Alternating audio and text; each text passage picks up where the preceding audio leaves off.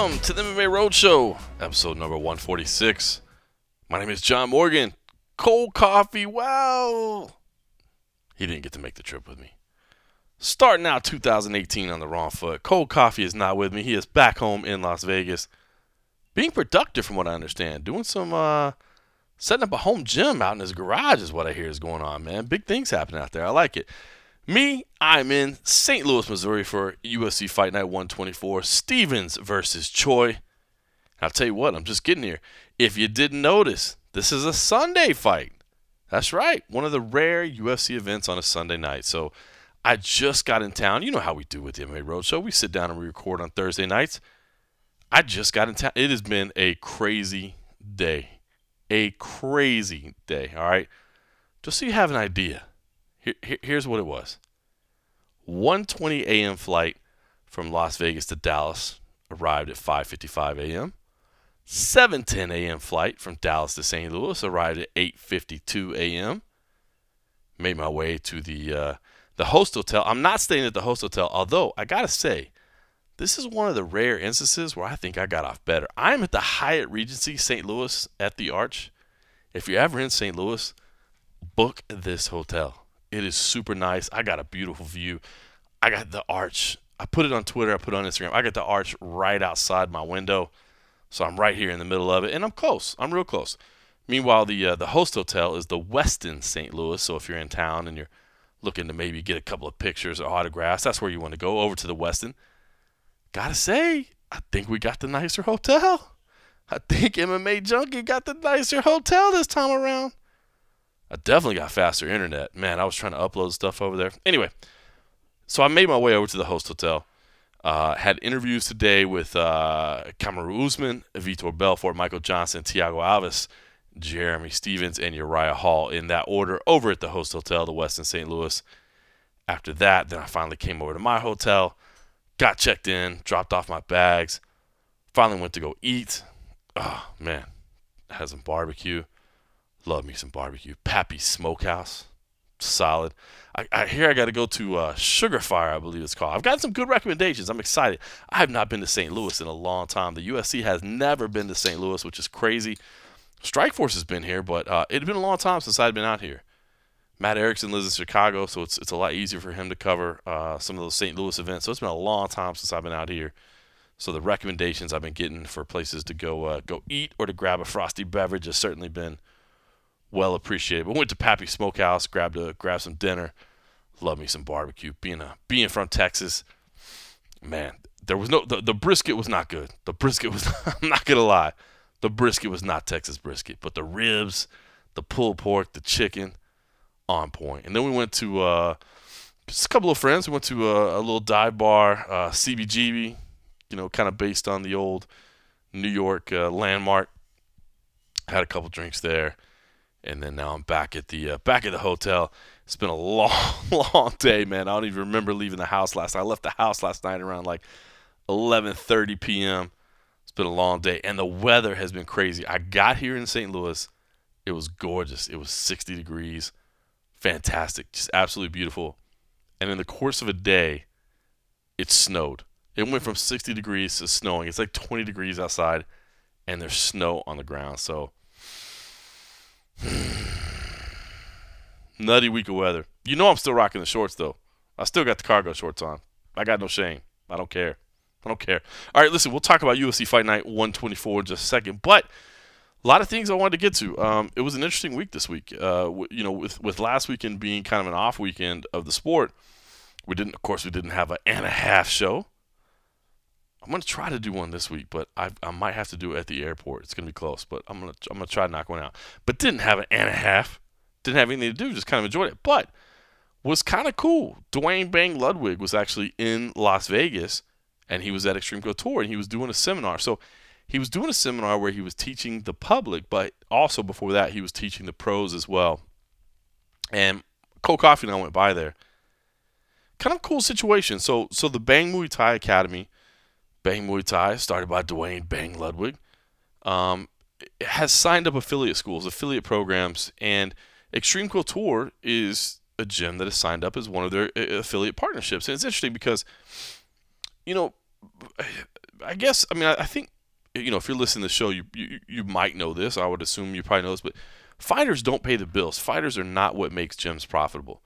It's the family memberships that sign up. It's people like me that pay for their son to go train there. It's people that sign up to go work out and to study. And of course, it helps when you have fighters there because it helps the reputation of your gym. People go, I want to go train where the best in the world train.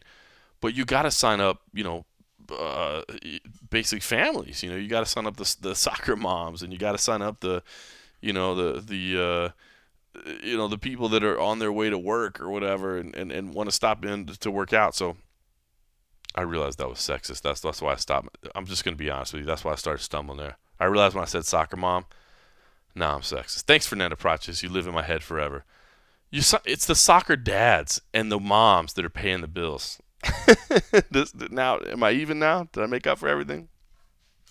But no, so it's an interesting thing. So I wanted to kind of go get a feel for kind of what this thing was. Like, what does this mean exactly? Like, because, there's great striking coaches at Extreme Couture. Of course, Ray Cefo's there, teaching striking. I mean, how does this work exactly? And it was kind of cool to see, like, the Extreme Couture, the pro team definitely, like, not everybody is studying under Duane Ludwig. No, that's not what's happening. But the coaches there at Extreme Couture, they're going and they're spending time with Duane Ludwig. They're going up to Colorado and they're, taking, getting personalized training and seeing, what he's teaching. Of course, his lineage comes from Bas Rutten, and they're using that to help frame their own teaching programs and what they're doing with the pros. But what it does too on that other side of the program, which is the non-fighters, is the Bang Muay Thai system, and it is really smart. It has a belt system, kind of like what you think of with traditional martial arts. There's rankings, and you move up the ranks, and I think that's smart because kickboxing. If you've ever taken a kickboxing class, in most gyms, it's basically you just go in there and you just kickbox. You take the class, you do the movements, you hit the bag, you spar with each other, or even if you're not sparring, you're at least kind of hitting pads and doing whatever. But there's no real progression. So where's the sense of accomplishment? Where's the sense of pride in seeing something that you've done? And that's one thing that this Bang Muay Thai system addresses. So, that's why Extreme Couture decided to be a part of this. It's both, yes, it helps their pro team because they're able to have access to a high-level striking coach, and they're able to see what another high-level striking coach is doing and what he's teaching and what he's working on.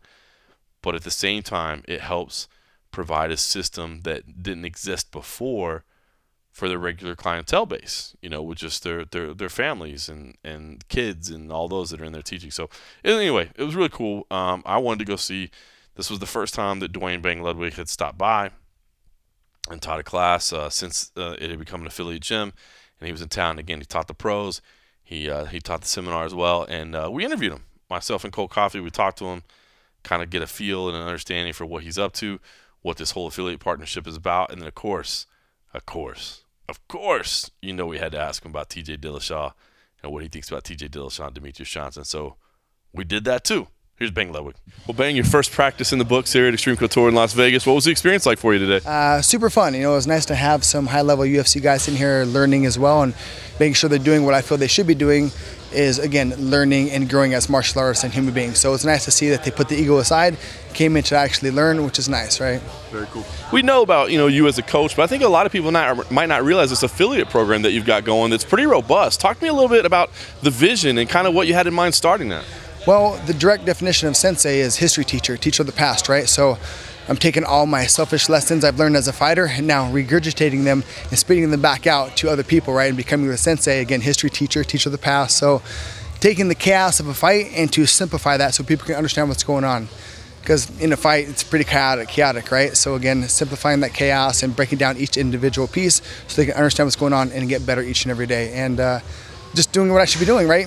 Giving it back, paying it forward so they don't have to make the same mistakes and use that time to get better and maybe expedite their careers or just as martial artists in general. So just makes me feel good to give back, right? Get another purpose in life to help people grow. They're all my children now, they're my flowers, so to see them grow and get better is a reward for me. Very cool. Talk about the Bang Muay Thai system. I mean, the philosophy of it. I mean, how much homage it pays to Bas Rutten, what the lineage is there. Tell me about it. With the lineage to Sensei Rutten is he taught me most of what I know, right? He taught me how to think, which has been good. So I took his original system of the numbers and just kept that going, kept adding pieces to the puzzle.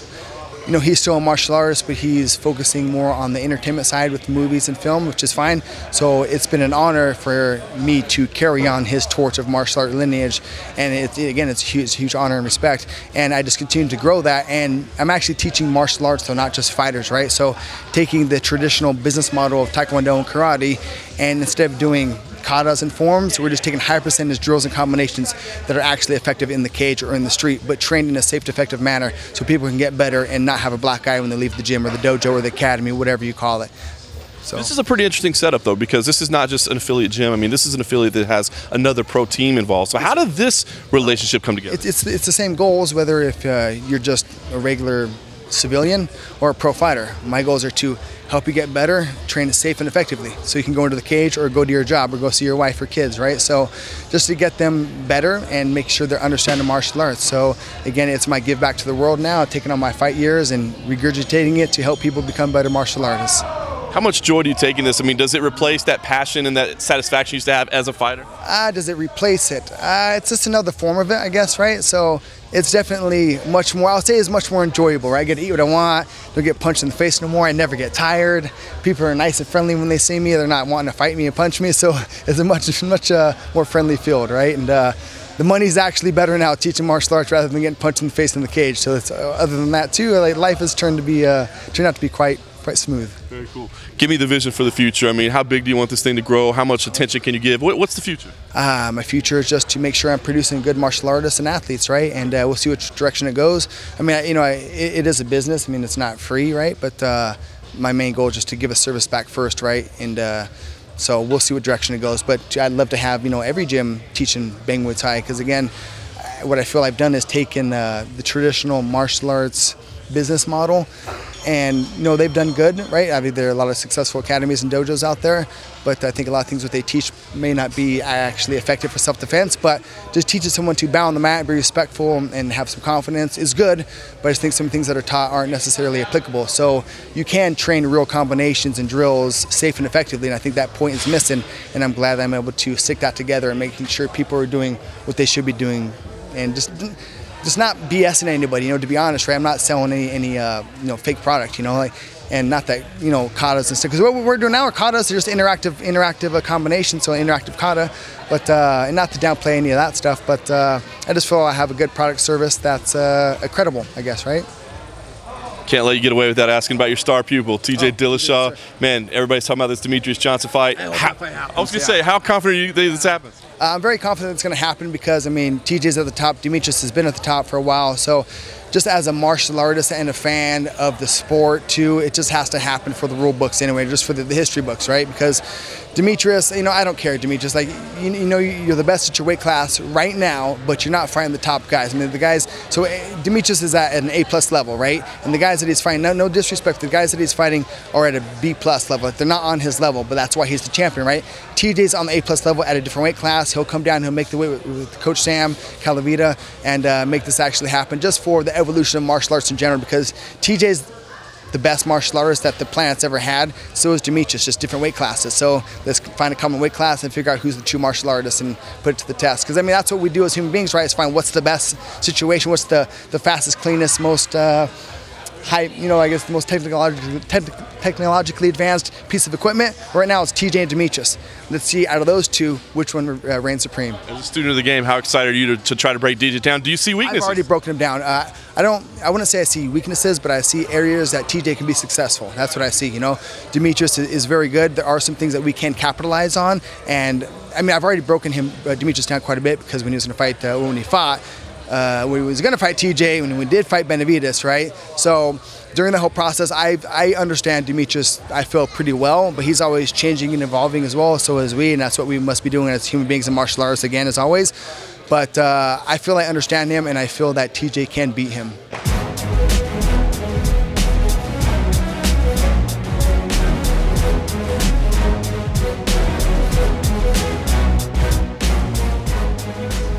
So Duane Bang Ludwig feels like that fight between Demetrius Johnson and TJ Dillashaw has to happen for the history books. I agree, man. It's a fight I want to see. I love the fact that fight would be at 125 pounds. I do believe Demetrious Johnson is the top pound-for-pound fighter on the planet, but I don't feel like he should have to go up to 135. He's the top pound-for-pound fighter on the planet because he's the perfect athlete at 125 pounds. And I think because of that, that's where he needs to compete. I don't think he needs to go up to 135 and prove that he's great. He's proving his greatness at 125. And I just don't like that argument where people say he needs to move up to another division. I just don't buy into that. And I love the fact that TJ Dillashaw is saying he's going to go down to 125 and challenge him there. I will say this. I don't want to say I worry, but I just do wonder. I mean, Dillashaw looks shredded at 135. I mean, an extra 10 pounds off that frame does not seem like an easy test, or an easy task, I should say. But he says he can do it. And if he says he can do it, I want to see it. I mean, there's not another fight that you want to see with Demetrious Johnson right now, right? I mean, there's nothing, quote-unquote, better out there. So why wouldn't you do the fight? I love it. It sounds like it's going to happen. And I'm stoked about it. Hopefully they get a date on that soon because I want to see that happen. All right, so listen. With that in the books, I also thought, hey, what else can I do? What else can I do with my time? There was no event this weekend, so I got no follow-up stories to do. I got nothing going on. So I reached out to Conan Silveira, the head coach of the American Top Team. Good friend of the show. Good dude, man. Just a true veteran of the sport, of the game.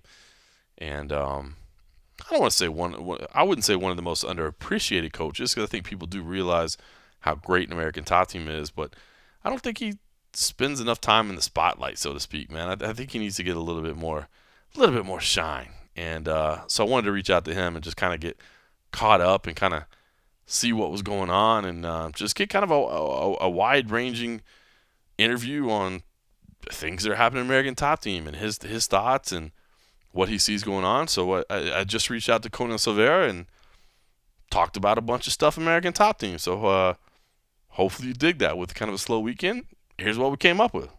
Hello. Conan. Hey, John. How you doing? I'm good. How are you? All good in the hood. Awesome. Well, let's just talk about American Top Team, man. Let's get all caught up. How were the holidays, man? What do you guys do? Do you guys shut down, or is it too busy? You guys got to stay working the whole time. We train all the time. We don't shut down anything. You know, here we have if we have a half a day holiday, that is a lot. Wow. So Christmas Day, New Year's Day, you got stuff going on? We gotta train, man. We gotta fight scummy. We gotta train. That's awesome, man. Well, listen, there's a lot going on, man. I want to kind of get an update with you on some of your fighters, if that's okay. Sure, of course. Go ahead. Well, let's talk about Amanda Nunes first, man. There's a lot of talk with Amanda maybe fighting Cyborg and that this fight needs to happen. Cyborg's kind of a little hesitant. So I'm curious what your take is, because I know at one point Amanda kind of said, you know, I know sometimes Brazilians don't like fighting Brazilians, and Amanda was a little hesitant, but now it seems like she wants the fight. So what do you think? Is this a fight that can happen, should happen? What's your take on this fight? I will say this. I think that is a fight that is not 100%, but 1,000% is going to happen. Oh, wow. I think that it is something that everybody wants to see it. Even the ones that think that they're going to lose anything, or I just think that it is a champion's fight. I think then they need to have that fight. It is a big push for the MMA in general, females or males. I think then, people want to see that. I think they have the best chance or the best opportunity to leave their marks on history. I think that is all about that. I believe that when you fight and you get to be a contender, it's really hard. When you win and you become a champion, it's even harder than that. But when you have the chance to leave your name in history, I think that you have to do it. That's something that is good for everybody. That's what is MMA about it. I believe that if Cyborg was an American Top Team fighter, really doesn't make any sense. You don't want to, but it's still, I think that the chances in what is going to come from the fight is something that, only few people have the chance to do in life. Yeah, it'd be pretty special. I mean, their styles, I think, would be so fun. They're both great champions. What do you think? I mean, when you watch Cyborg fight, I mean, Holly put on a pretty good fight, but I mean, she's so big and strong. Do you think Amanda would have problems with that strength and that power? I believe for the weight division, Amanda is going to be extremely well prepared. You know, I think she's not going to have to make a weight. She's probably going to be strong on that division. I do believe then the compensation, you know, on the strength that comes from Cyborg definitely will be the tools that Amanda has on her side. I think that is the perfect fight. I think it's a perfect match. I think they both will be, you know, it'll be, like I say, champions fight. It's something that we don't see that happening often. You know, I think a lot of people want to see it. I mean, I think Dana said he wants to see it. Fans want to see it. Do you think, do you think maybe that it should be in Brazil? Or I know there's supposed to be a pay-per-view in June. I believe it's in June in Rio. Do you think that would be the perfect spot for it, do it in Brazil, or does it matter? You think you can do it anywhere? I think that it can be done in any place. I think that really doesn't matter. The place it matters is the fight happening. I think that in Rio or in other state, in Vegas, I think that, I mean, it's just a matter of to have they both fight each other and show then, you know what, that's what the champions do. You know, that's what you got to do to, you know, be in history. That's what you have to make it. So I don't think it doesn't matter where it's going to be. No doubt. All right, well, talking about Brazil, let me ask you about Brazil's number one enemy, Colby Covington, man. The most wanted. The most wanted, man. Give me an update there because, I like Colby, man. I really do. I've followed him his whole career, and I think he's a good kid, and I think he's a good fighter. You know, I think he's a really good grappler. But, I do question sometimes if he's going a little too far. You know, he's got to promote himself. There's no question about it. But sometimes I wonder if he's going a little far. Give me an idea kind of what it's like down in the gym there, because obviously you guys have a ton of Brazilians. I mean, are there people that are wanting to take his head off? Is it uncomfortable? What's the feeling like? Let me start saying this. Number one, he doesn't have any problem with teammates or coaches, Brazilians, not Brazilians, Americans. He doesn't have any problem with anybody here in the house. The second thing I want to say is this whole controversy about him in Brazil and what he say. I got to be fair on my opinion in my comment. Is a lot of people saying that he said, but the people then said that he said never say that they say something before. Mm-hmm. And the reason why I'm saying that is because I'm going to give you an example. I was doing Nico Price corner in Brazil, and the same card was Colby. And I was standing by to get you the cage. I was getting, cursing by everybody. Wow. I mean, and Nico never say anything to anybody. So what I get from that moment is, okay, it's okay for you to say something, but it's not okay when you have a retaliation. We have somebody giving an answer. And I do believe then the controversy has to do more when he's promoting himself. I won't do. I mean, I personally don't agree. I won't do. I won't be a fighter. Then I will go that path. But that's me. And what people should see is that 90% of the fighters, as they criticize him, want to do what he's doing, want to get what he's getting. Colby's not only talking, but he's doing. As much people don't like to recognize that he's talking. He's trashing talk, but he's fighting, he's winning, and he's getting there. So, like I say, in the house, no problem at all. He's been always a cool guy with everybody. Brazilian coaches or American coaches, really doesn't matter. And his opinion, what he says, is all it has to do with him. We're not his parents here. We're coaches in training. We're trainers. So I think that people should see a little bit more, then what he's trying to do is just promote himself. And more people feeds that, especially Brazilians, they like to fight, on the Instagram and on Facebook and et cetera, et cetera, et cetera.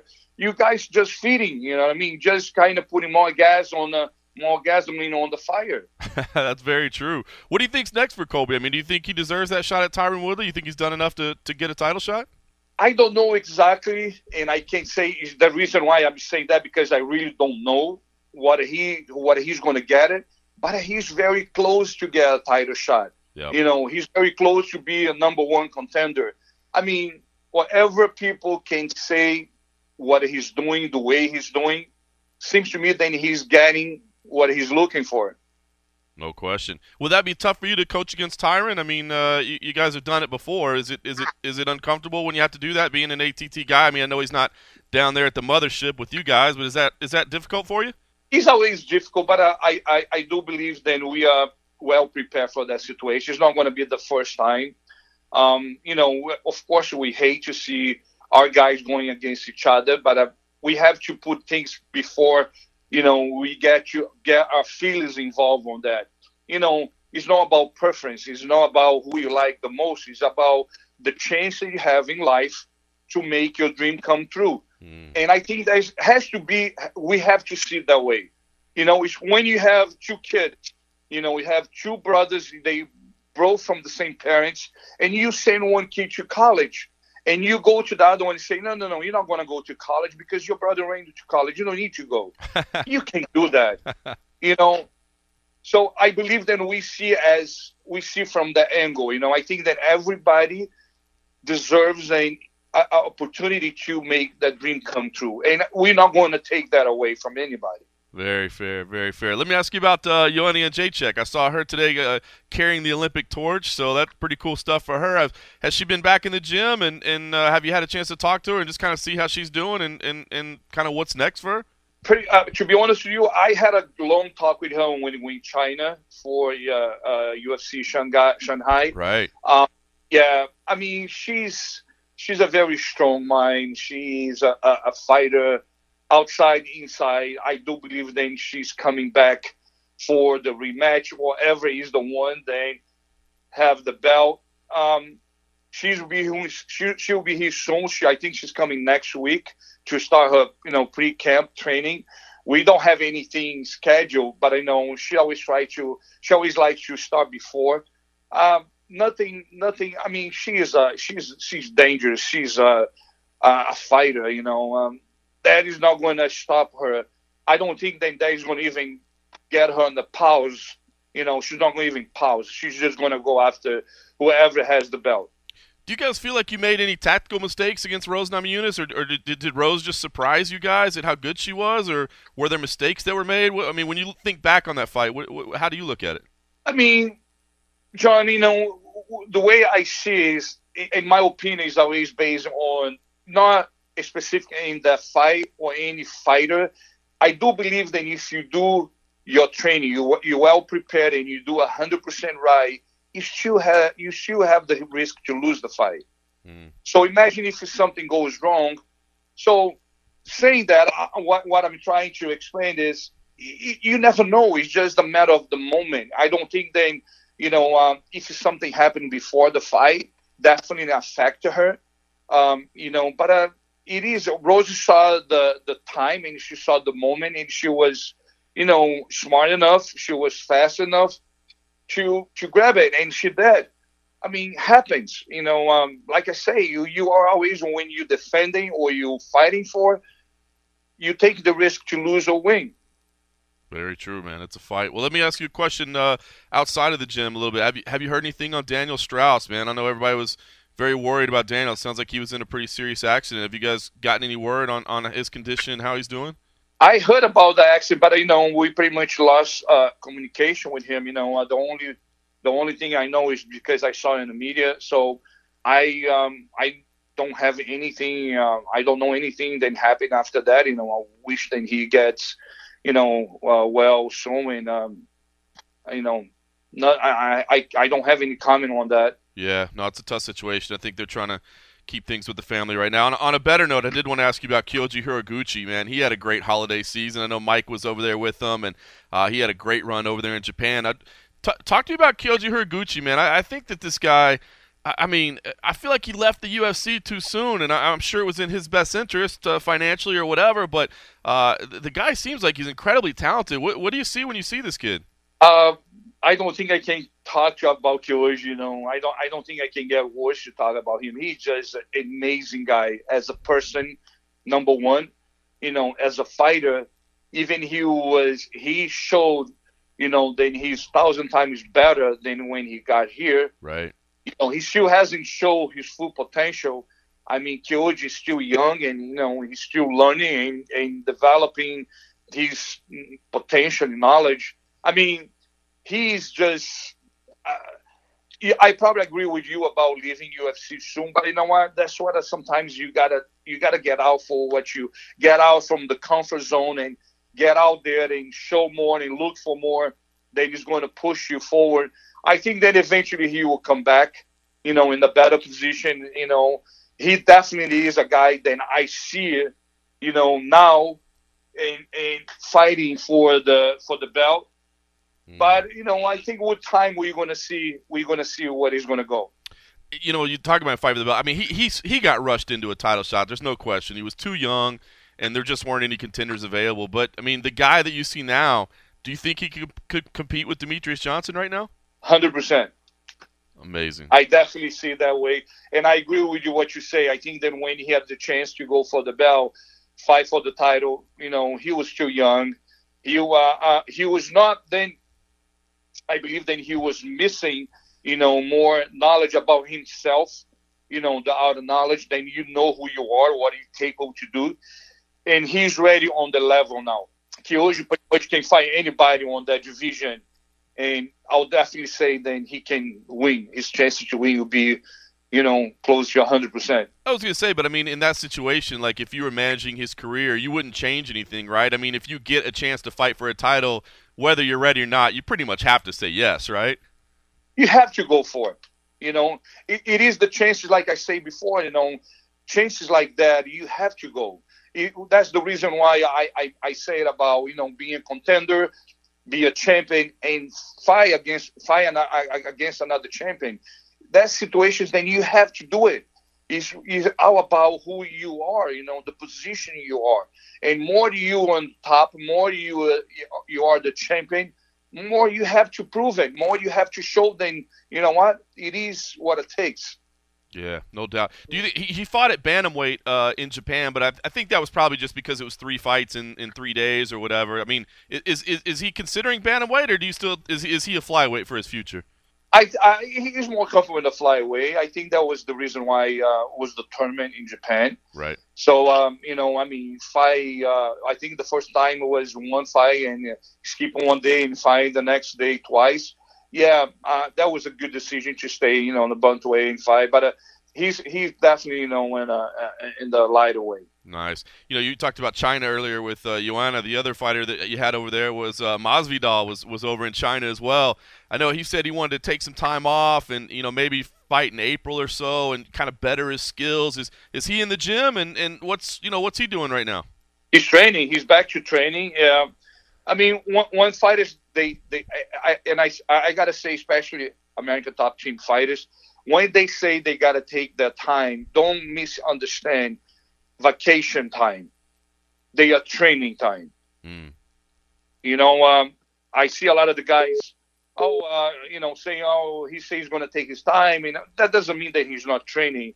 We pretty much believe then it is the preparation for what you want to do. And you can't just start when you have signed the boundary. You got to, once you sign, you got to be halfway ready.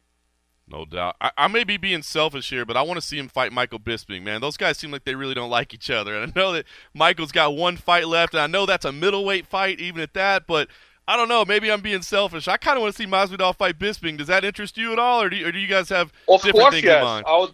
I would definitely want to see the fight, but I just think that Bisping is not going to accept it. I don't think that you want to put the risk his last fight against somebody like George Masvidal. I don't think that he wants that. Definitely for us, it would be great. I think that it will be a fight that George wants, but I don't see Bisping accepting the fight. Yeah, I would love to see that. They really don't like each other. I mean, you've been behind the scenes. What is it? They really don't like each other.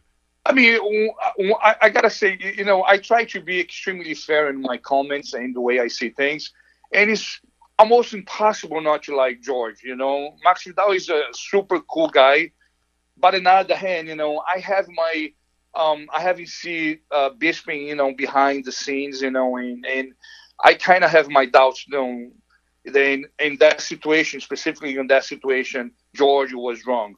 I think that Bisping was wrong. He likes to kind of promote himself, in my opinion, and sometimes getting a little bit on the with the wrong comments. Mm-hmm. Yep. Fair enough.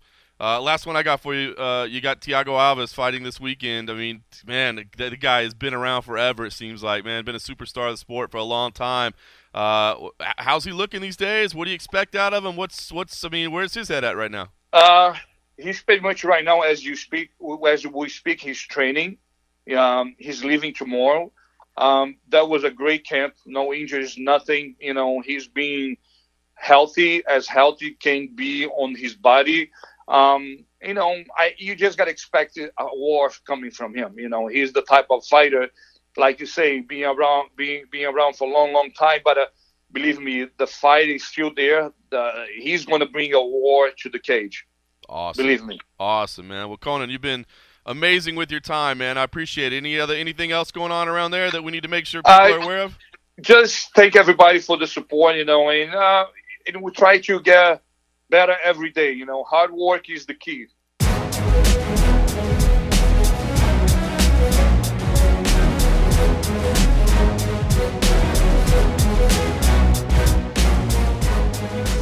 All right, so a ton of updates there from Conan Silveira out of American Top Team. Always enjoy talking to that guy, man. Just dude has lived the game, man. I mean, former fighter himself and is now serving as the head coach of the American Top Team. And honestly, we probably say it too much. You say, oh, that's a good dude. That's a good dude.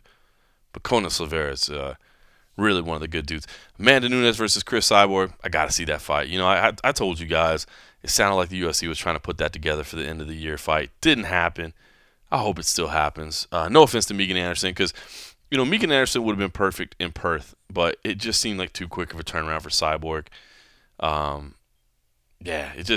think we knew right away that wasn't going to happen, especially after going 5 rounds. Had she somehow have gone in there and just knocked out Holly Holm in the first round, then maybe you get the quick turnaround in Perth. But I think we all kind of knew that wasn't going to happen. And then when you go 5 rounds, I think a lot of people probably expected was going to happen. It's just too exerting on the body. Threw a lot of punches. She said afterwards her hands kind of hurt a little bit. Weird situation with Megan Anderson. It's not talked about a lot on record by anybody, really. It doesn't seem like anybody talks about it. Everything I've heard is it's just visa issues, and I don't necessarily know what that comes down to. It feels, and I think that's the reason people feel weird discussing it, is because when you start talking about visa issues, then people start going, well, what could be the issue? But it could be anything. It could be just some paperwork issue. It could be a number of things. And it's not fair to speculate on what they may be. But my understanding is that Megan Anderson, while she trains in the United States, can't necessarily fight in the United States, and so that's the problem. So it does sound like Chris Cyborg and Amanda Nunes is the fight they're going to make. I love the fight. I think it's great. I don't think either fighter has a real clear-cut number one contender right now. So for that reason, I think it makes sense. You're not putting anybody on hold. You're just doing a fight between 2 champions, and I love it. Conan said he thinks it can take place anywhere, and I think he's right. It probably could take place anywhere, but come on. Sounds like there's a pay-per-view, I think, in June in Rio. Do it there. Brazilian versus Brazilian in Brazil. 2 champs. Come on. Do it there, right? That's got to be the place to do it. So we'll see. We'll see. Colby Covington update in there. Always got to hear about Colby Covington. Listen, I know. Damn, I wish I had that review in front of me that gave us 1 star because we said we appreciate Colby Covington's shtick. But I like what he's doing. And I think what you hear Conan saying really expresses it. Like, look, there's not issues behind the scenes, man. The guy, on a daily basis, what he's saying is not what he believes. It's that double-edged sword right now, right? Like, you got to sell yourself. You got to sell yourself. But at the same time, when you sell yourself, then sometimes you offend people. And I'm so stuck in between, man. At the end of the day, I feel like I'm kind of a purist in the fact that I would like this to be just about the fights. I would like the sport to be just about the fights. But it's not. It's not what people click on. It's not what people buy pay-per-views on. It's not what drives interest. It's not just the fights. That's why, all the podcasts and stuff that are out there, they're not just about technique. They're not just about, takedown defense and who's got the best overhand right or what. It's not that, man. The stories that click are about who said what about who.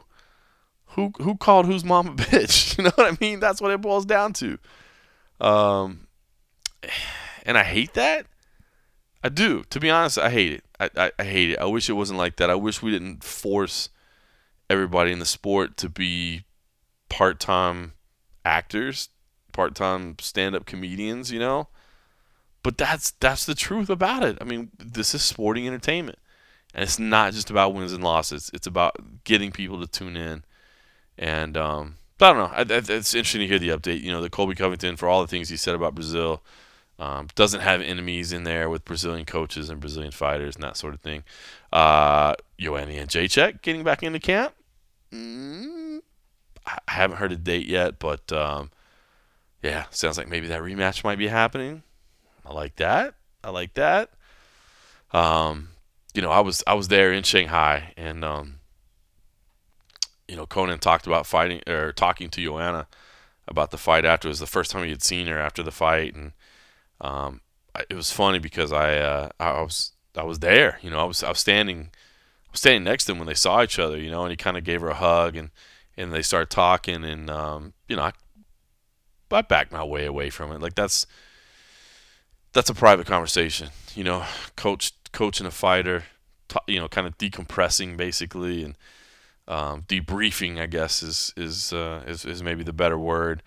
Talking about everything, and I had been talking to Conan before Joanna walked up, and very easily realized, hey, this is not the place for me to be standing. But it was kind of cool to see, just this moment, getting over the difficulty and the frustration. It was cool to see how they both handled it, and kind of nice to hear about that. So it sounds like she's getting back into camp.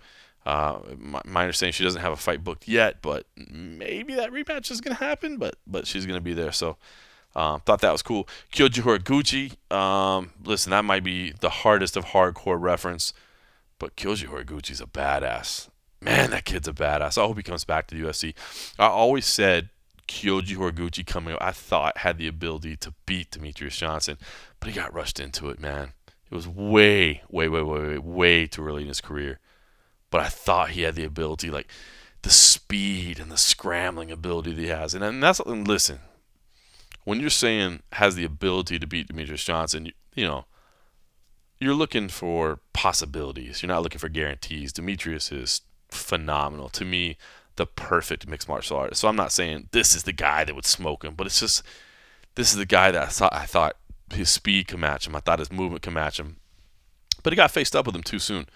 But he's definitely growing and flourishing over in Japan, probably getting paid pretty good in Japan. Risen needs marketable fighters. They need homegrown fighters. It's probably the perfect spot for Kyoji Horiguchi, but I hope he comes back to the UFC. The kid's got talent, man. The kid really does have talent. And what he did at the New Year's tournament was pretty sweet. And then I guess the other thing I'll tell you, I want to see Masvidal Bisping. Maybe I'm alone, but I want to see Masvidal Bisping. I'm glad Romero got booked. People were saying Bisping Romero. I don't want to see that fight. I definitely don't want to see that fight. No offense, man. I love me some Michael Bisping, but I like Bisping Masvidal because there's real heat. There's real heat between the two. They don't like each other, and I don't necessarily know exactly where it stems from. I think they just had a couple of confrontations and they've just kind of built off of it, but they do not like each other. I mean, Michael Bisping, I believe that. I hope I'm not wrong. I've had a couple frosty beverages tonight, but I believe in Shanghai, he even was talking shit to Masvidal like after he lost. I mean, you think that would be, you're back at the host hotel and you think you'd be kind of licking your wounds and hiding.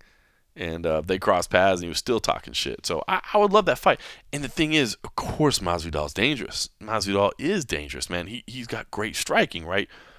But he's a lot smaller than Michael Bisping. So I don't worry about necessarily that one big, like Kelvin Gastelum, that big knockout punch. Maybe March is too early. Maybe London's too early.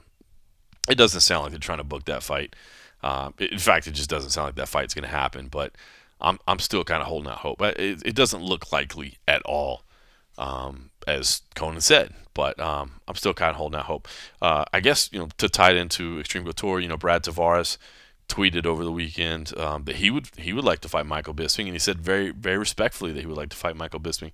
Ran into him while we were at the seminar with Duane Bang Ludwig, and I just kind of followed up with him, and he said he would do March. He would do March in London. He'd be totally cool with that. So he can make the turnaround. I don't know if Bisping wants that quick turnaround. I do feel like even though it's in his best, he wants to fight in England, and that I totally understand that, and he deserves that.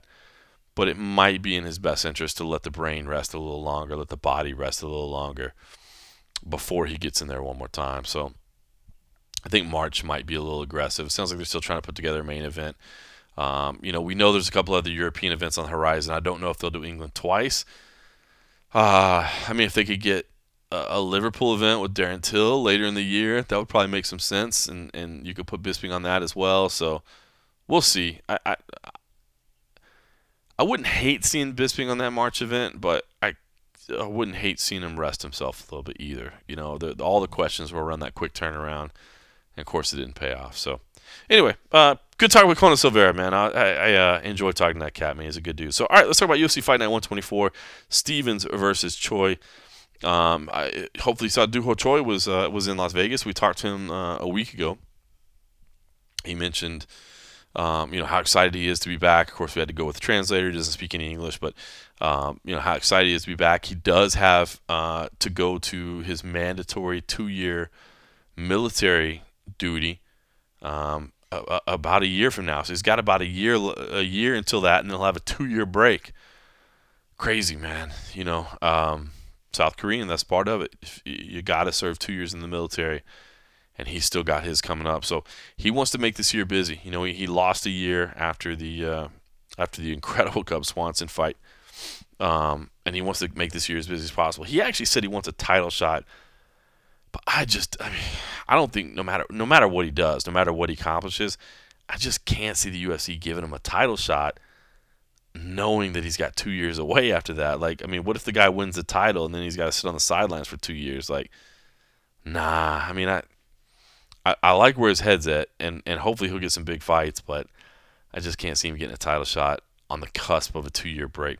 Meanwhile, Jeremy Stevens, of course, the guy's been around forever. Think about the number of fights he's had. It's crazy. He's creeping up on those all-time records, and he's only 31 years old, and he's already creeping up on them all-time records in the UFC. So looks good this week, man. It really does. Look to be good. Looks in good health. Looks in good spirits. He's freshly married. Says he's more focused than ever. He had that great performance over Gilbert Melendez back in September. This is a great main event. It really is. It's a great main event to start the year. Of course, it's a fight night. Of course, it's not a pay-per-view, but it's fun, right? I just don't see any way that this fight doesn't deliver. But I'm leaning towards Doo Ho Choi. And, this is not one where I'd bet my mortgage payment on it, because if Jeremy Stevens touches you, you're going to sleep, period. He's got knockout power in his hands. And he seems to be in a really good headspace. He's talking about he's back at Alliance MMA. He had some issues there. He's worked them out. He's back there. Good stuff, right? He's in a good spot now. And everything seems to be clicking for him. Personal life, professional life, everything's good for him, right? But here's the thing. When I look at Doo Ho Choi and I look at this matchup on paper, I think about, Jeremy Stevens throws everything with power. He's coming to you, and he's coming with those big, massive, looping punches. And I feel like Doo Ho Choi, his movement, his management of range, his strikes up the middle, his straight punches versus the looping shots, I just feel like he's going to be able to take advantage of that. I feel like he's going to, maybe have to weather some shots early. He doesn't have a ton of head movement. He's not like a crazy, wild. He's not ducking out like a Dillashaw or Cruz or, just, mad movement in there. So he might get clipped, and that could spell the end. But I feel like if he can survive that, he can study, well, and I think, he can counter and he can be just a little bit quicker to the punch. So we'll see. We'll see. I mean, will the time away be too much? Jeremy Stephens has had a couple of fights in the time while Doo Ho Choi is on the sidelines. So we'll see. I like this main event. It's definitely going to be fireworks. But I'm leaning towards Doo Ho Choi. I think maybe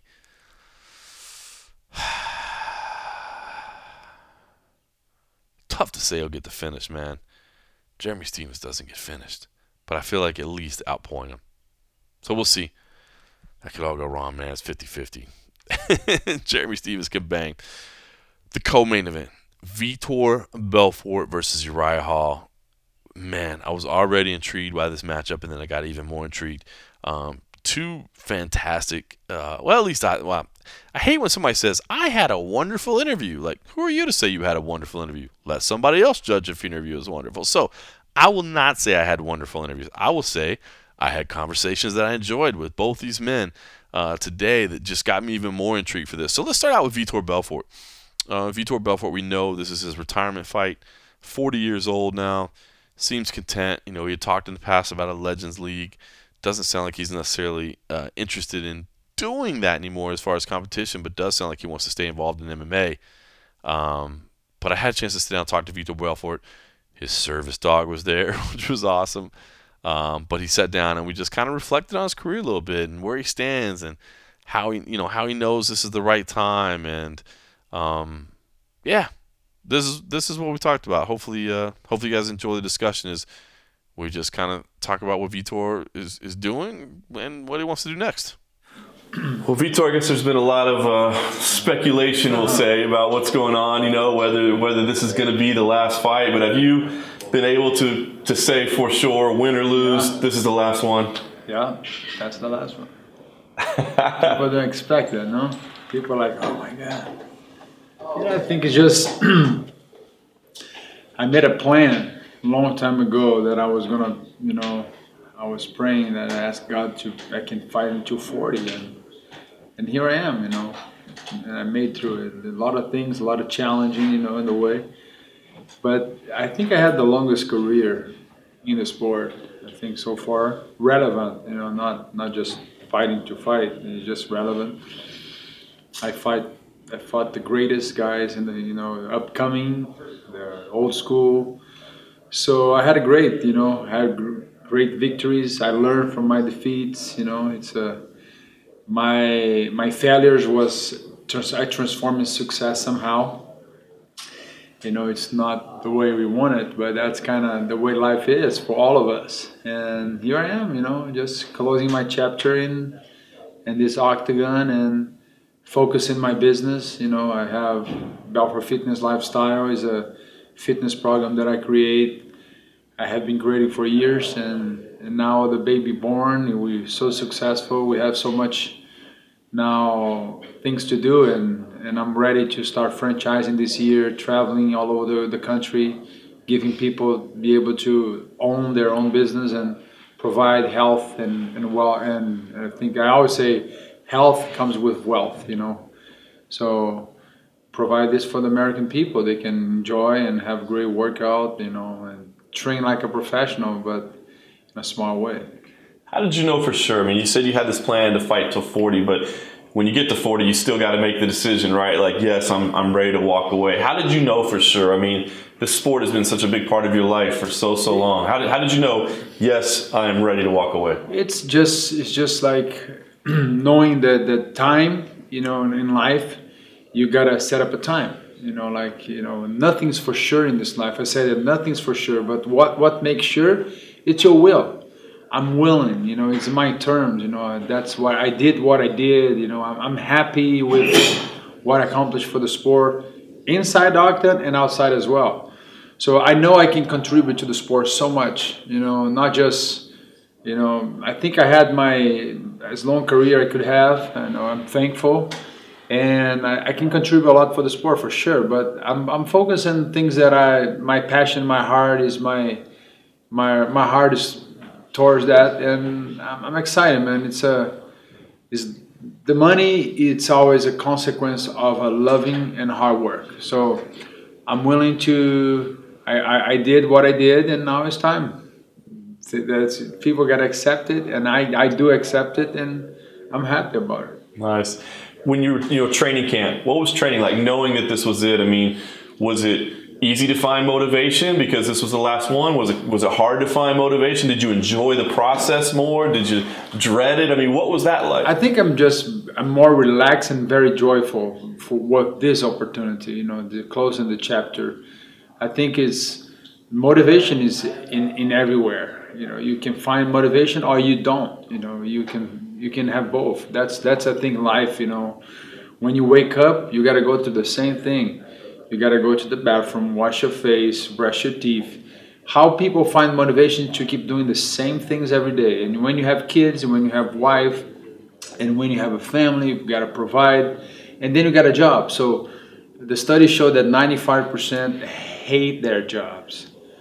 Man, thinking about the world, almost the whole world hate what they do. So I love what I do, and I'm having this opportunity to helping people get healthy and be better, and I'm closing the chapter. That sounds fantastic. No better motivation than that. What will you miss the most? I mean, it's nice money, big paychecks. There's the fame, walking out to the crowd and people cheering for you. There's the competition, There's the feeling of victory. What is it that you'll miss the most? I think when you satisfy and when you go in your terms, the missing part is it's something that we miss a lot of stuff. But I think I'm happy, my body need that, I think I'm going to that journey now, to the second journey. So I see the retirement for me is different than how people see it. So I'm not gonna, I'm happy, I'm content, I'm content with my life. I don't depending on the lights. I don't live out of that. I don't live out of like, man, I need that feed my ego. That's not what feed my ego is, What feed my ego is when I see someone changing their life, how someone become a better person. This is what feed my ego, to tell you the truth. So I'm going to miss a lot of stuff, but it's part of life. You got to know the time to start, you have the time to end. So it is. So you don't think you'll be one of those guys that gets an itch a couple years down the road and say, we've seen so many people retire, and then a few years later they say, give me one more. I gotta try that one more time. You don't think that'll be you? You never say never, but my focus now, it's my heart now. I'm content. I think I can be, for sure. I have the ability in business, and especially in the business that we're talking, that I know the business as well. But I think I'm capable with knowledge to be able to work with the sport and helping the sport get bigger and bigger and bigger. That's no doubt about it. I have so much ideas, I have so much knowledge, so many things I can do it and to be contributed. And for me, working behind scenes sometimes, in life, I'm like I said, I'm content with the lights. The light was there, I was there. And time to go, I'm happy. I'm not like the kind of guy that feed out of that, like besides the paycheck is great. But remember, money is something that I can provide, so many things that I'm in business can provide money, but I think it's more than money. It's like what I have in my hands is I see a big opportunity to be able to make other people wealthy and healthy. That's for me, it's where it relies more than money. How do you want people to remember you? I mean, you came as the phenom, the teenager, we saw you literally grow up in front of our eyes. You had good days, you had bad days, you had controversy, you had a little bit of everything in your career. How do you want people to look back and think of Vitor Belfort? That's a good question, because it's hard for make you want to think what I think out of me. So I know that a lot of people are going to think different stuff, but I think I was a man that knew, admit my mistakes. I'm trying to get better, not afraid to take risks. A man who faced the fears, who live his dreams. So many stuff I think is out there. And one day I'll be able to write my story and be able to to be black, we call it black and white, and people can see and hear things that you reporters never took out of me, and I'll be able to share that with people, with my history. Who knows?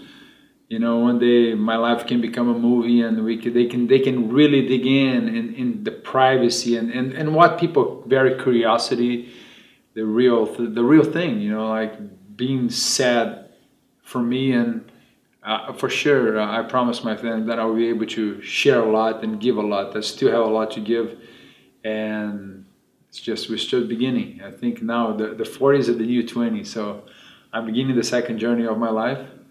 And I'm excited. I hope so, because I'm turning 40 in March, so hopefully it's like the new 20s. So you still feel like people don't know you or don't maybe understand the whole truth about you? You still feel like there's things that people just didn't get to see? For sure. A lot of stuff. The things I call private. And I think that's what drives people to TMZ, the private. People want to know it, what made him, what was his mistakes, I want to share all my failures, I think, because the way I see failures is different than the way the world describes failures. Failures for me is success. So the more you share your failures, the more successful you become, and you make people understand that it's okay to fail, don't be afraid. Today, people are so afraid to try new things, to go ahead and become something in life, and people are afraid to try things, and I'm not. I think that's one of the things that people are going to remember. It was, when I was 16 years old, I said, this is going to become the biggest sport in the world, and people call me crazy, and here we are. So I think we can be very much ahead of the game. The sport is still not where it's going to be. We have Olympics to be one day. To be there, a lot of things got to change. Starting with the most important thing of the sport people don't realize is the safety. And we know that the safety is not there yet. People are, oh man, I love war. It was great. War is great, but you don't want your son to go to war. You want other people to fight the war.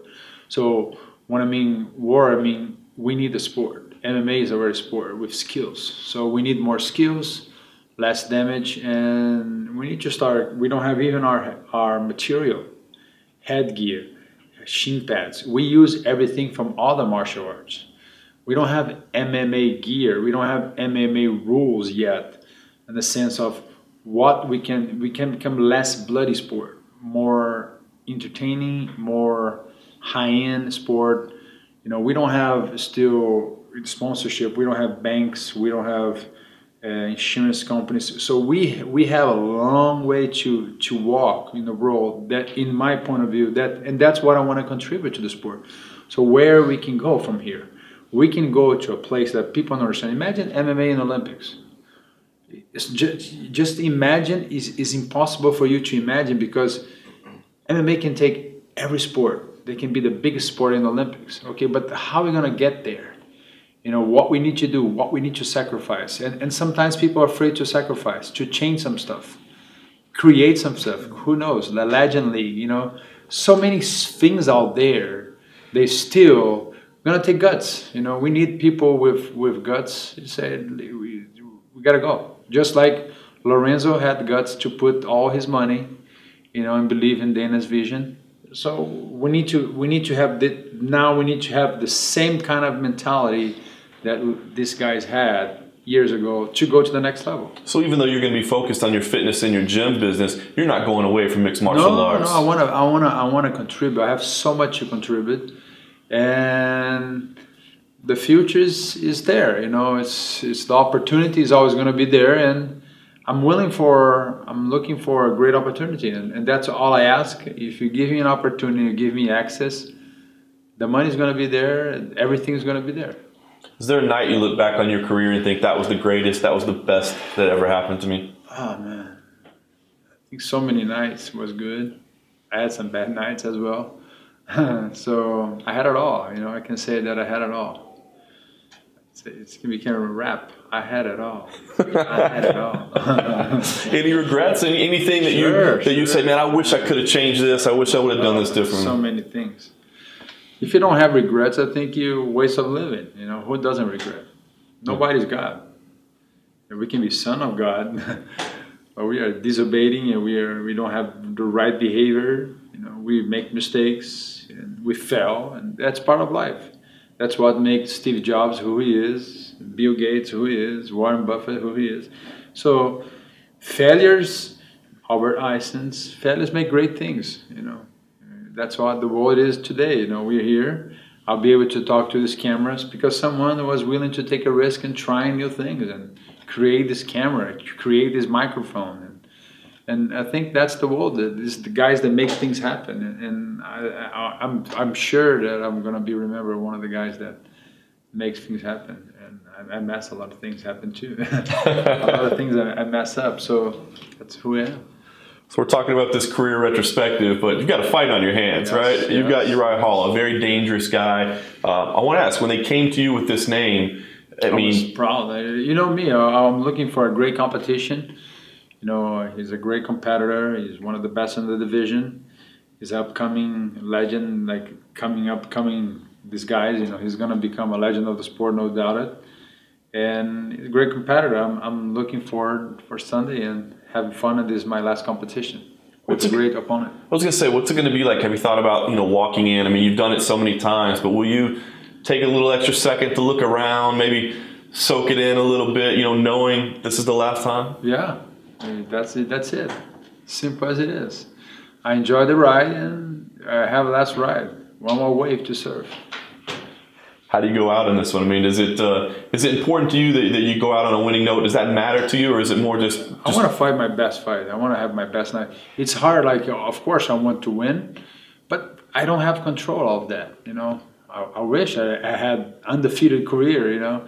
I wish I never fell. I wish every day was perfect.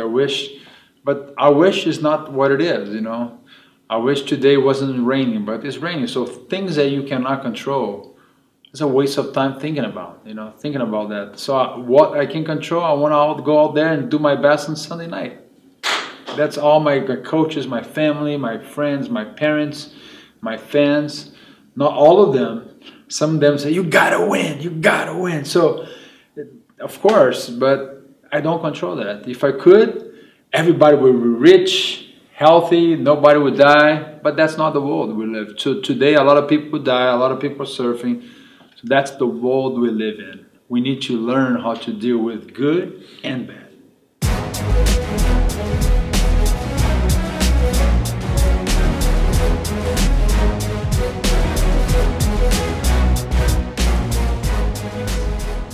All right, so Vitor Belfort putting the fighting career behind him, but says he does want to stay involved in MMA.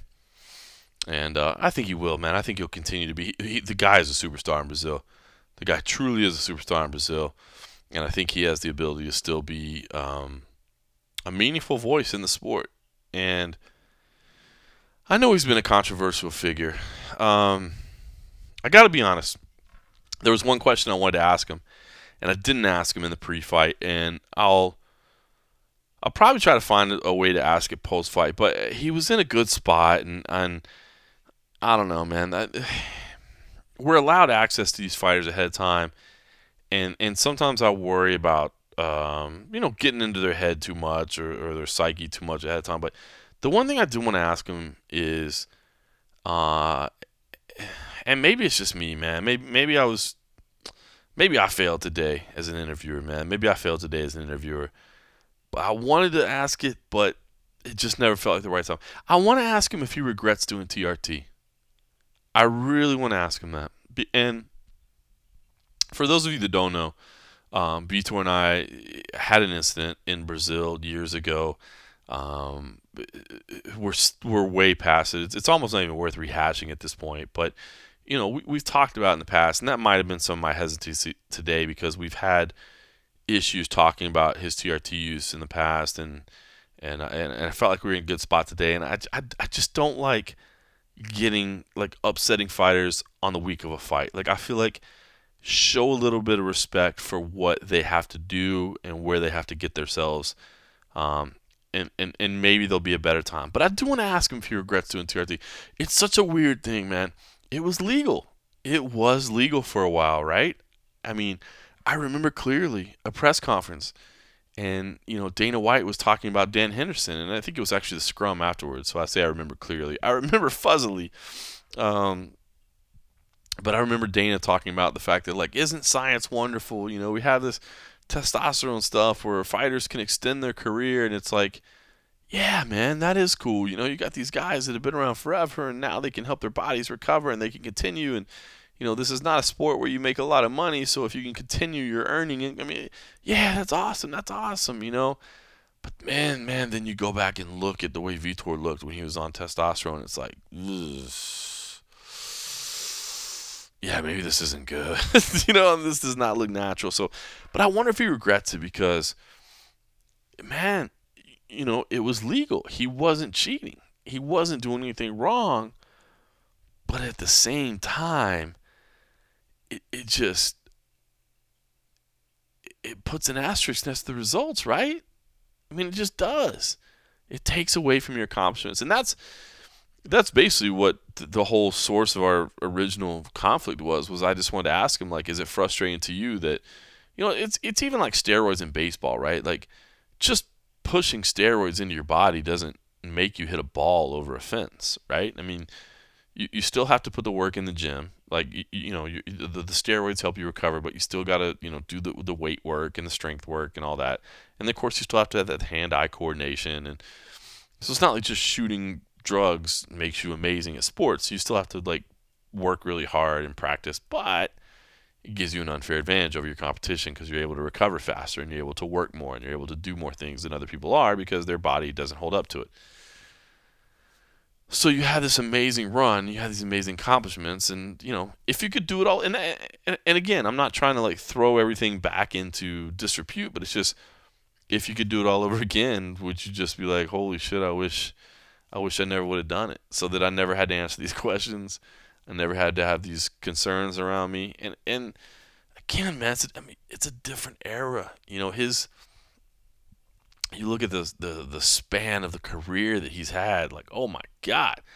You go back in the old days, everybody was on drugs. Nick Diaz was right. Everybody was on drugs, It was a different scenario, especially, fighting over in Japan, over in Pride. I mean, people will tell you, there were specific clauses in the contract that we will not test for steroids. So, I don't know. Hopefully I'll be able to ask him after the fight. And I just didn't want to anyway. Maybe I failed. If I failed, I apologize. It's one of those regrets now that I'm going to have. All right. Listen, another interview, though, that I did want to touch on. Uriah Hall. My goodness, Uriah Hall. Uriah Hall has not always enjoyed speaking with the media, to say the least. He has had some bad times. He has just basically hated talking to the media at times. But he started to loosen up a little bit lately. And, my son does work out at Extreme Couture. I've crossed paths with Uriah a few times at Extreme Couture. And it's just, cordial hello, quick whatever, quick discussion. Nothing crazy, but maybe that helped a little bit. Maybe that helped him feel a little bit more comfortable. But I know he's hated talking with the media. But I did want to sit down and talk to him because I do feel like the win over Krzysztof Jotko earlier this year I should say late last year, September, was a big one, man. The whole thing, the whole book on Uriah was he's a front runner. He's a front runner. And if he gets, if he's not able to be the bully, he folds. And he got pushed and he got tested and he came back and he won the fight. And I thought, to me, it was just like a transitional moment in his career, man. And it's just one moment in a fight, and who knows what happens next. But to me, I saw an athlete change. I saw a moment where he was tested and everything was different. And I wanted to talk to Uriah about that. And I thought it was pretty cool to hear what he had to say because I think he was on the same page as me. Let's talk about your last fight, man. Big win last time out. To me, from the outside looking in, I almost feel like that was like a career changer, like a moment in your life. Am I reading too much into that, or is that like you're right. moment? You're absolutely right. Am I looking at you, the camera? Look at me. All right. So honestly, the fight started out kind of cool. I know he was weird, very unorthodox. decided to keep going. Couldn't find my footing. Timing was off. He was just weird. He reminded me of the first guy I fought to get in an Ultimate Fight. It was just very unorthodox. And, the uppercut plus the unorthodox neck shook me up a little bit. Weather the storm. In the midst of all that, I was definitely in my head saying, what the heck am I doing? I even got caught with that. But I'm a perfectionist. I'm always hard on myself. There was a point, though, when he had my back with the rear naked choke. And I remember saying, I'm done. I'm done after this. I'm really done. And I felt a certain way where I wasn't, in the complete lock. And after that, it was autopilot for me. My body took over, still went through it. Second round came, coaches spoke to me. They were cool and calm about it. Eric was giving me some pointers. Clayton was just trying to keep me cool. And went back out there, said, okay, let me readjust. Still couldn't do it. Had a moment to say, you know what? Can I curse? Absolutely. I literally said, fuck this shit. I was like, I'm tired of this shit. Fuck this shit. Fuck this motherfucker. And then it happened. And, you're right. It was like a career change because for a long time I haven't embraced the fact that I'm a badass. I hear it and people tell me to be humble. I'm always in my own head. I'm like, all right. Because the martial arts karate way is like, I can hurt you, but I got to be cool. But I'm like, wait a minute. I'm in the fucking most dangerous sport in the world. Like, I don't have to do that. I don't have to feel sorry for you. So I think I'm at that phase. And I've heard a quote that says, you have 2 lives, and the second one begins when you realize you have one. I'm like, you know what? I got one. That's awesome. Along the way, man, you had the losses and the setbacks and all that. I mean, did anybody ever pull you aside and be like, Uriah, you were too damn good to be letting this happen, man? I've had that so many times from close friends or even fans. But in anything you do, even for your career, if you don't see it for yourself how good you are, it means nothing. You can't change, readjust, or add stuff. Everyone could say stuff, but when you see it for yourself, it makes a complete difference. And I didn't have that. I would have people all the time, everybody, dude, you're this. Even Dana would be like, dude, I wish I could plug a fucking controller in your ass and play. But if I don't see it, it would never mean anything. And, when you start to embrace it, and that's one of the things I've learned, where my mom was telling me to embrace it. It's okay to feel that way. Embrace it. Embrace the fact that you can hurt somebody. Embrace the fact that you have all this skill set. Embrace it. Accept it. And go out there and fuck shit up. Was it just self-confidence? I don't want to put a label on things because self-confidence is just believing in yourself. And I definitely believe in myself. But if you look at the fact that I do it outside the cage and the difference in the cage, there's always something holding me back. And I don't think it was the confidence. It was the fact that it's okay to do what I do. And I just wasn't okay with that for a long time because I love to compete, but a lot of people know I don't like to hurt people. But to understand that, hey, you can actually really hurt someone and it's okay, I just kind of came to grip with that and say, shit, it's okay. That's amazing. So the lesson learned in the cage, is that translating to practice on a daily basis? Is that translating to your life on a daily basis? Or is that only like, the moment the bell rings? I definitely think the lesson that I learned is translating to practice differently. I always had a fear in the cage because I would, coach will tell you, he'll be like, all right, let's do some round in the cage. I'm like, I don't like the cage. And if I can go back to when I competed against Kelvin, and someone said something the other day, he was telling me about, it's one of my best friends, he was telling me about the fear he had of flying. And he said it started back when he had this really bad incident where he was in the plane or whatever and was flying, and there was some kind of crazy turbulence, and it lasted for a while. And he said that he's never felt so scared. He said something happened where he was just shooken up after that, where he'd never experienced it, but it hit him so hard. And I started to think for myself, and I went back that the only time I've ever felt that way was when I fought Kelvin, where I came out of the show, I had all this pressure, and everybody in my ear, and I was like, oh my God, I have to win. And if you look back at what I did in the show, people were like, well, how did you do all this on the show? Because I didn't have all that. For me, it was just, all right, this is where I need to go. Let me get over there. And, I had momentum. I had people I had to prove wrong back home that I lost my job from. And when I got to the Ultimate Fighter finale, I was just so overwhelmed, so scared, so nervous, and had all this pressure that I broke. And I couldn't really pull that trigger. Aside of the fact that he's, my good friend too, so that played a part. But I just think now, again, it's just going back to the fact that I'm embracing it. And I've never done that before. So I definitely think the transition that I made in that adjustment is definitely helping me outside the ring in life too, because that's important as well. But definitely inside a training camp, in the cage, around my sparring partners and stuff like that. So does it almost feel like this is the start of your career? Like all that was just leading up to like now it's officially launching? I definitely feel like that. Even when you do feel like that, there's always that little thing in your head like, hey man, don't get too happy mode, But I definitely do, because this camp has been rocky, man. I've been training for 9 weeks. I didn't even stop training after my last fight. And 3 weeks ago, my body shut down. And my coach was like, dude, you didn't stop training. And I just realized I didn't stop training. Like I was there every day. And in the midst of all that, one of my coaches took his life, Robert Fallis, and then I actually lost a best friend too. And that happened the day after each other. And then prior to that, I was sick. I was sick for like 3 weeks leading up to that. So with all of that, I was breaking. I mean, I called my sister. I pretty much cried almost every night. I called my sister, said, I can't do this. I don't know what to do. What do I do? I called my mom, and my mom's like, listen, you got to embrace it. It's happening, and you have to accept that it's happening. It's a part of life. People die. It's happening. You have to accept the fact that it's happening. I'm like, I can't do this. I can't fight. I can't fight like this. It's a big fight for me, and I can't. And she kept stressing that. So I redirect my approach, bringing certain people around me.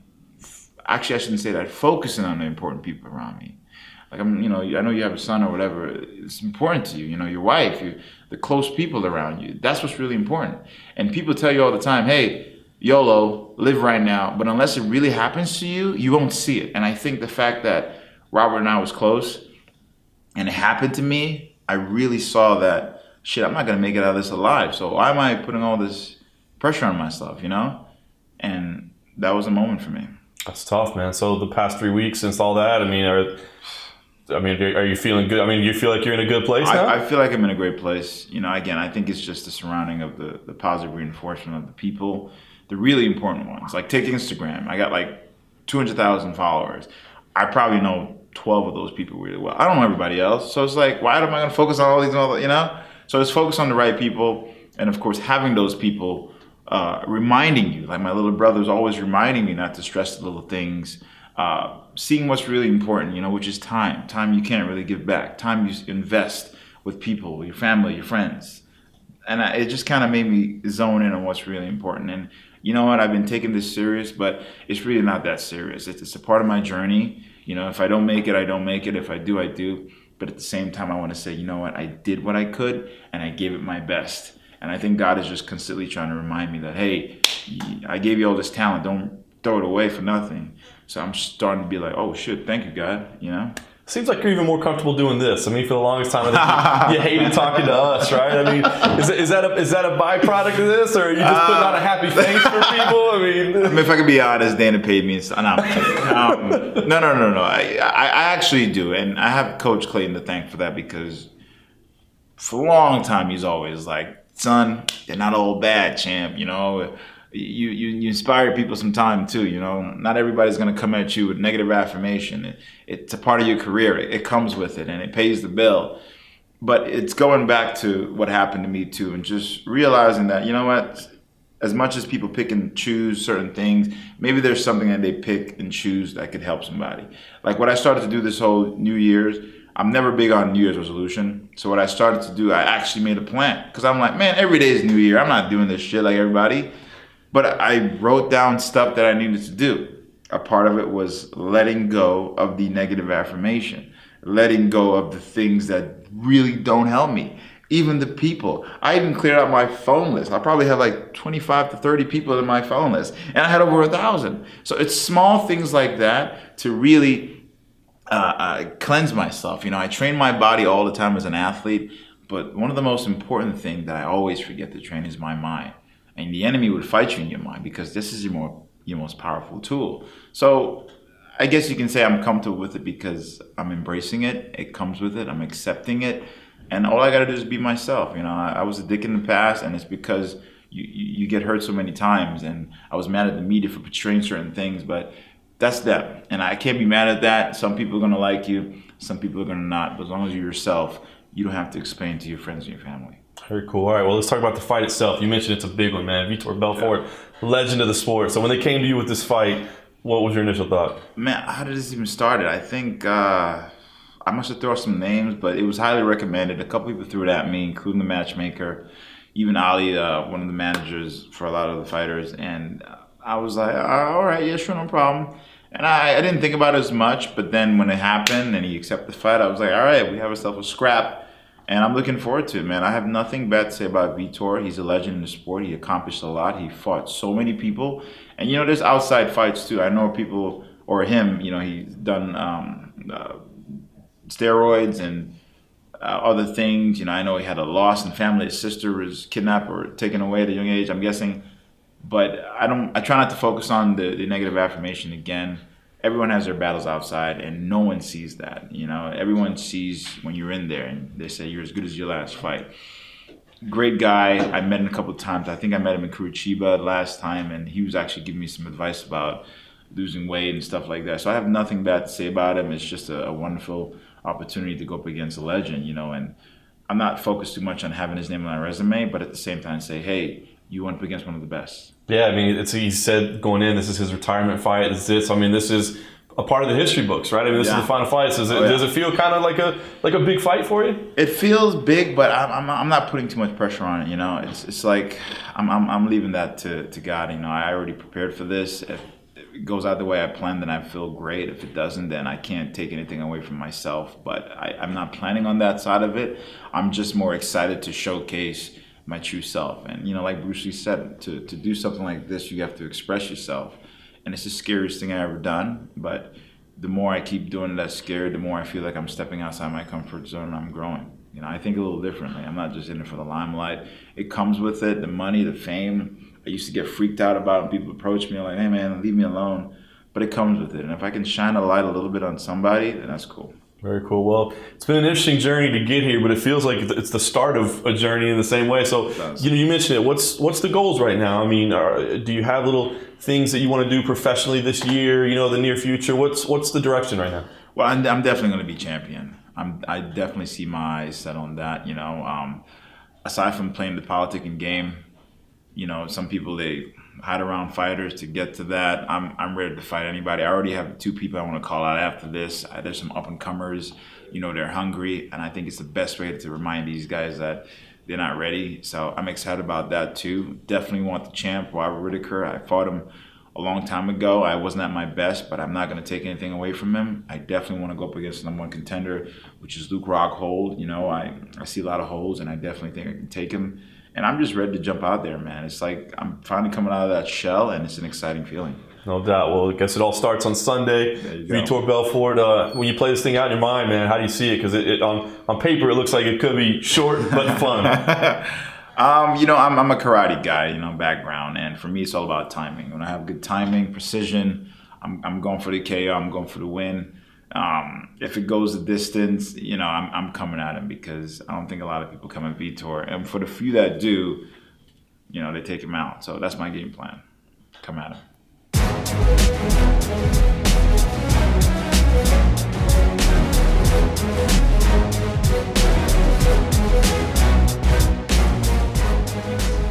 Love this co-main event. Love where both these guys' heads are at. It's a Vitor that's at peace. It's a Uriah Hall that's ready to accept his role as a dude that hurts people. I picked Uriah Hall coming into this fight. I think that's still probably the right pick. Vitor is 40. It's the end of an era for him, so to speak. But Vitor's still dangerous. He's still dangerous. So excited for this co-main event. Jessica Rose Clark, Paige Van Zandt. We'll have a chance to talk to both these ladies. I thought about pushing the podcast back a day, again, because this is Sunday. I mean, I just got in town today, did a couple interviews. Thought maybe we could push back a day, but, hey, people got their routines. I would not be so bold as to say I'm an irreplaceable part of anybody's day. But I know people got their little routines, and I'm kind of OCD myself about my routines. So I wouldn't want to mess anybody's flow up. So I figured, we'll just do it. But going to talk to Jessica Rose Clark and Paige Van Zandt on Friday. Big fight for Paige Van Zandt, of course. Always had the hype behind her. Always had the UFC PR train behind her. But man, this is a fight she has to win. She has to win. No offense to Jessica Rose Clark, but this is not a superstar. Paige Van Zandt has lost to the upper echelon. Jessica Rose Clark may be upper echelon, but she hasn't proven herself there yet. So I think this is a fight that Paige VanZant really, really needs to win. Meanwhile, Jessica Rose Clark, who I'll just say my staff picks, I picked Jessica Rose Clark coming in. I think she's bigger. I think she's stronger. There's some things that I like about her game, but personal tragedy she's dealing with. Did you see her tweets? Somehow, and we'll definitely talk to her about it tomorrow. Somehow, she's found out that her back home in Vegas, somebody broke into her apartment, stole all of her stuff, like stole everything she has, which is just brutal enough. But then on top of that, apparently kicked her cat, and kicked her cat so hard that it caused internal injuries that the cat had to be put down. And I mean, I could see some people, oh, what is a cat? I mean, dude, anybody that's a pet owner. I mean, listen, before my wife and I had a son, like our pets were our kids, you know? And of course that changes when, once you have a human child. But when you don't, I mean, those are your kids. Those are your friends, those are your it's part of the family. So to, have the indecency done to you, number one, of having all your shit stolen while you're out of town getting ready for a fight. And again, we're talking about fighters who, man, this game is physical, but it's mental. It's so much about the mindset. And, in the days leading up to your fight, you're dealing with a burglary of your house. And then on top of that, the loss of your pet. Like, I just can't imagine, man. I just can't imagine. So we will, I don't know, we'll try to talk to Jesse just tomorrow. So, keep a lookout for that on MMA Junkie. But incredibly difficult to deal with. Emil Meek, Kamaru Usman kicking off the main card. Good fight. Emil Meek is dangerous.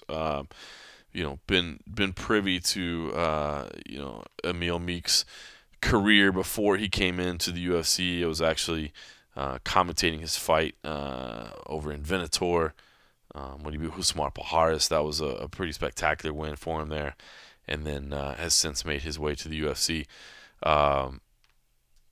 Dangerous guy, but Kamaru Usman, almost a disservice to him. I mean, you think about what he's done, 6-0 at this point in the UFC. Like, just almost doesn't seem fair. Like, he should be fighting a higher ranked opponent. That's no disrespect to Emil Meek, because I think Emil Meek's, he's dangerous. He's dangerous, but Kamaru Usman, upset, man. Very, very frustrated. And, just not happy with the way things are going. Says, look, I will continue to take fights because that's what I do. I'm a fighter. But I expect a little bit of respect shown to me after this fight. And I think he's right. And, he's aiming at the top of the division. He definitely has Colby Covington in mind. I think it's a big moment. It's just here for Kamaru Usman. I like Kamaru. I had a chance to call a couple of fight cards with him. Titan FC. I was working on that for a while. Unfortunately, the fine folks at USA Today Sports don't allow me to call fights anymore, which I miss. Shout out to Showdown Joe, who's done a fine job taking over for me. But had a chance to meet Kamaru. He's a good dude, man. I really enjoyed kind of picking his brain a little bit and getting to know him better. And really think he is a danger. Again, this is no freebie fight. This is Emil Meek's a tough dude, but Kamaru expects something big if he picks up a win here. Quite the journey to get here to this fight, moving dates and possibly changing opponents and all that stuff. I mean, how difficult was it for you to just kind of stay focused and realize the task at hand? It was difficult. I'm going to be completely honest. It was difficult because, if you look basically at the body of work, this is not the fight that I should be in. But at the end of the day, make no mistake, I don't overlook anybody. I made that mistake one time, and I will not make that mistake again. I prepare, and one of the biggest reasons of why I felt like this shouldn't have been the fight was because I know how I prepare. I prepare for each fight like I'm going into a championship fight with Tyron Woodley.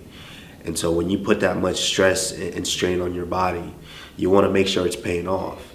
And when you continue to get the level of guys, quote unquote, the guys that aren't ranked up there that will elevate you towards getting that fight, it's frustrating. So initially I was frustrated a bit, but I got over that. Once you start training, and there's a time where you flip the switch. You make the switch like, okay, this is a guy that wants to get locked in the cage with me for a fist fight, and I have to make it happen. And so once I made that switch, smooth sailing since then. Nice. Your last performance, man, fantastic performance last time out. Got to ask you, how just personally satisfying was that result for you? Kind of breaking the decision runs that you'd have, getting that finish, and then also, beating a name opponent. Initially, for me, it's all initial. Like, boom, literally right when it happened. But right after that, I'm over it. It's what's next. And to be honest with you, I know that's what the fans like. That's what they want to see. But I'm more impressed with my unanimous decision victories, because that's what I do. Even since I was wrestling, I got into this for competition, to compete. And so when I go in there with a guy, it's not just, okay, maybe I put my head down, swing, maybe I land that punch or not, and the guy's asleep. Or maybe we're rolling around and I catch him in a quick submission that he wasn't expecting. No, I want to beat this guy. I want to break this guy. I want to dominate him from start to finish. And so that guy knows that when we go into a fight, you train, you give it your all, because this is your livelihood, this is your well-being. As a man, this is what you do. And so when you get in there, you know mentally that you put everything that your body physically was capable of into that training camp, and you get in there and another man just dominates you and breaks you. That does something to someone's soul. And that's what I aim to do each and every time. And so when I can get that done, that's amazing. But don't make no mistake, I can close the show as well. No doubt. So you get that big win, and then as you said, you get matched up with Emil Meek. I think a lot of people were surprised, right, that you maybe deserve somebody further up the ladder. But this is the UFC. Everybody's dangerous. So once you got over that, break him down. What do you see? Are there things about him that you do respect and say, oh, he does have some dangerous positions? Yeah, I respect him. I respect him as a fighter. I think, he's a tough guy. He's a guy that I believe likes to fight. There's certain types of fighters that just love. Some guys just love to fight. There's a couple guys in the division and I keep my eye on everybody in the UFC, not just in my division, but guys like him and Darren Till. I think these guys like to fight. For me, it's not so much, I don't really like fighting. It's competition. I'm gonna beat you at this. And so I think he likes to fight. He doesn't care whether he wins or loses. He's kind of one of those guys, I don't care whether I lose or win, but I just want to be in a fight to test myself. So that makes him very, very dangerous. And I respect that. As far as skill breakdown, breaking him down, I don't think there's anything that he does better than me. I am the best at everything when it comes down to it. If I'm not now, trust me, I will be even by the year's end. So I've put a lot of work into this, and I know that everywhere he excels, I excel better. Nice. A win here, 7-0 in the UFC. That's pretty damn impressive if you didn't have a nice track record already. Where do you feel like you belong, and what do you deserve, and why do you feel like it just hasn't been coming to you yet? That's a magical question that I hope the UFC and I'm gonna after this fight, luckily, hopefully, with the grace of God, we're gonna go down and we're gonna sit down with the UFC to figure this out, because it just really doesn't make sense on paper to continue to fight these level of guys when I've proven time and time again that I can dominate all these guys. And so when you I've been asking 4 fights in a row now. I've been promised a top 15 guy, a top 10 guy, but it just doesn't seem to be happening. And the biggest thing is that they're like, okay, well, call out the guy, make you vocal, call out the guy you want. For the last 3 fights, I've done that. I called out Damian Maia while he was sitting right next to me. I didn't get that fight, Colby Covington did. I called out Dong Young Kim. I didn't get that fight, Colby Covington did. I called out RDA. I didn't get that fight. He picked Robbie Lawler. And so it's not that I'm not doing everything right. I'm doing it right, In a sense, it's these guys realizing that that's probably the most difficult fight that I could be in this division that could really hurt my career. Everyone wants to move up the ladder. No one wants to fall down. But Corey Anderson stated this. I'm into this to be the best. So it doesn't matter who I fight, which is why I chose to go through with this fight. I could have said, no, I don't want this fight, and sat and waited. But I'm in this to be the best. And so it doesn't matter who the fight is. A fight is a fight. Anything can happen in that fight. So I respect all. But make no mistake, I am the best at what I do. You mentioned Colby Covington's name a couple times. They're taking fights away from you. That name seems to keep circling around your career. Do you feel like that's a fight that needs to happen or has to happen? It's a fight that has to happen because I believe this is fate. This fight has been written. I mean, how much of a small world do we live in? I was a little boy born in Auchi, Nigeria, in a country full of over 200 million people, in a small farm town. To get to the point where I immigrate here, I'm in America, to where I get to college and I cross paths with the people that I have. I mean, let's just summarize this a little bit. Me and John Jones crossed paths our senior year in high school. We met at Senior Nationals, a big wrestling tournament. And after that, we became friends. Hey, I'm going to go to school in Iowa next year. He said, I'm going to go to school in Iowa. That's great. We stayed in touch. My fall break, I went up to his school, spent time with him all fall break. We hung out all week. I stayed in his place, in his dorm, their apartment there, which happened to be the room that Colby Covington stayed in the following year when he moved to school there. How small a world that is, to where, to take things further, we both live in South Florida, literally probably maybe 20, 30 miles away from each other, train at rival gyms. We have mutual friends, and I mean mutual friends that we see daily, we talk to daily. So this is something that's set in stone, it's been written. A lot of people don't know, but we were supposed to be the main event for this card, which is why it took so long for them to get a main event scheduled. But once again, he declined the fight, and so here we are. But he can run, but you can't hide forever. Nice. Well, first things first, obviously you get through a meal. When you play this thing out in your head, I mean, how does this one go? Is this one of those ones where you do just grind them out and dominate them and break them, or do you think you can get a quick crowd-pleasing finish?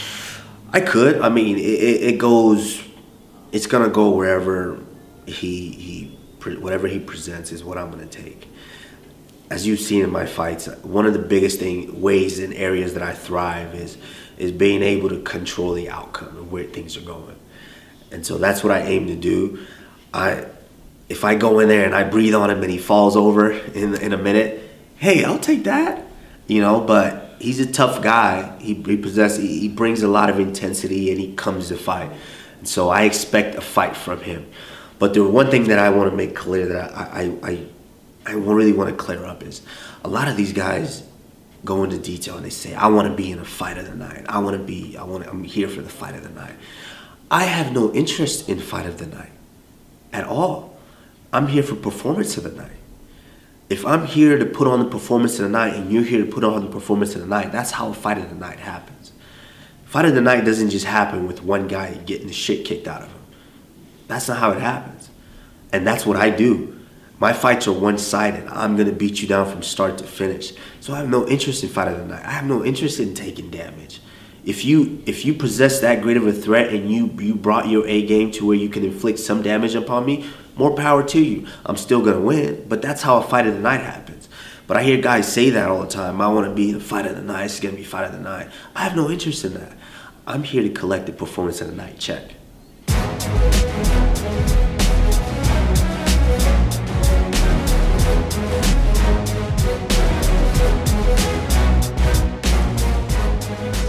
Michael Johnson versus Darren Elkins, the featured prelim fight.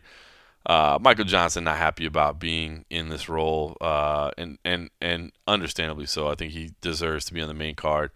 Fight of the year, no question about it. Had a great interview with him. I said it again. I don't know. Maybe it wasn't a great interview. I enjoyed my conversation with him. Check it out on YouTube if you want, or MMA Junkie as well. But that is a great fight between him and Darren Elkins as well. James Krause versus Alex Wyatt. Matt Frivola versus Marco Polo Reyes.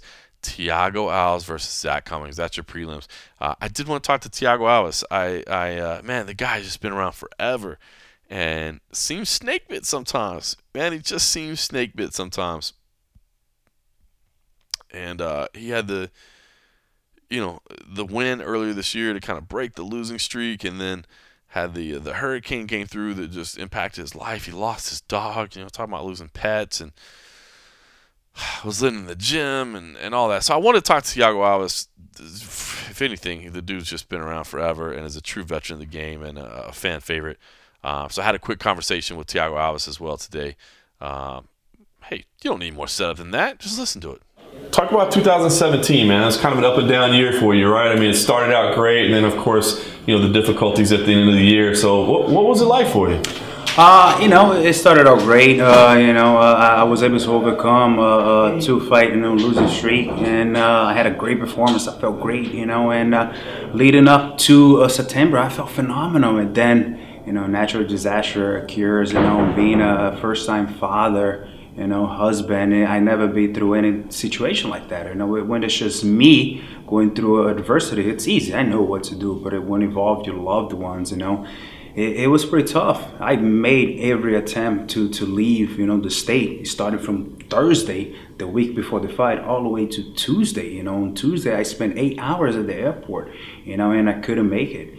And then I got back home, to check on my dog, my English Bulldog of 10 years. He's dead, laying on the floor and everything.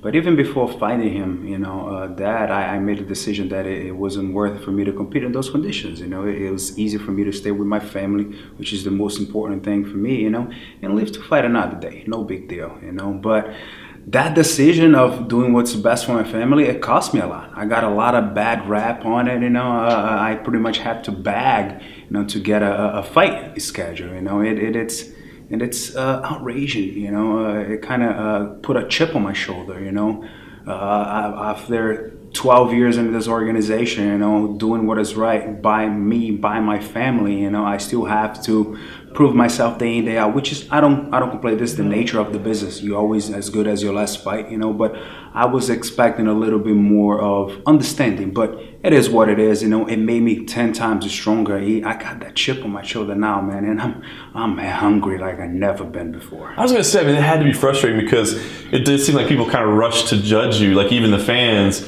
before they really knew what was going on. Did that hurt? Because you're a guy that's been around forever. So did that hurt your feelings a little bit that people did that? It upset me, It upset me that I'm doing the right thing, it cost me so much. It cost me, it kind of diminished my name a little bit, the victory that I had in the beginning of the year kind of got scratched,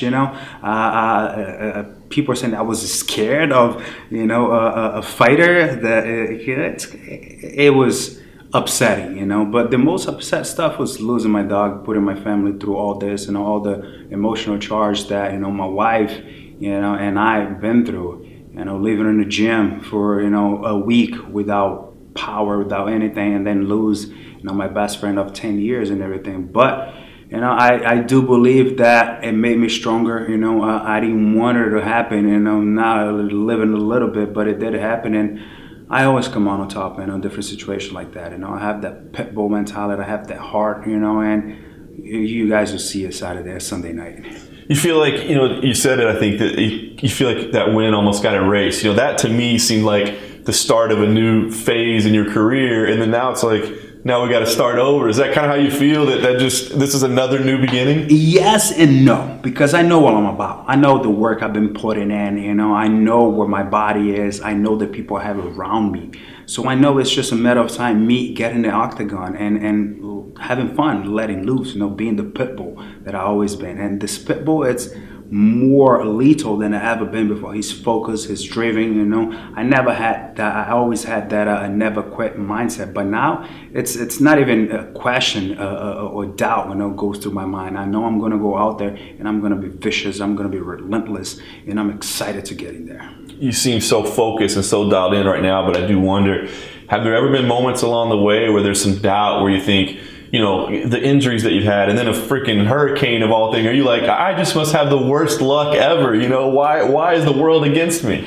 Yeah, you know, especially in a business like this, that, you know, you have to prove yourself. You put everything in the line, you know, every time you step in there. But, you know, it really builds your character. You know, I've been through way too many shit to let a thing like this, you know, break me. I put in so much in, you know, to that just be it. You know, this is a new beginning, you know, and pressure, you know, it's a privilege, and I'm excited to have this pressure, and I'm excited to go out there and just go at it, man. And I get goosebumps just to think about it. I'm crunching my teeth right now because I'm hungry, and it's been a long time I'm not this hungry.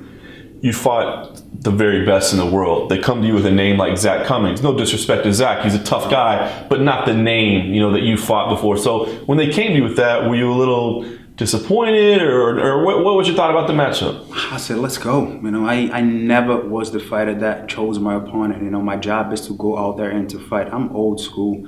You know, and right now I just see a little different trend with this social media thing. Guys are trying to pick fights and choose the best way to get on top.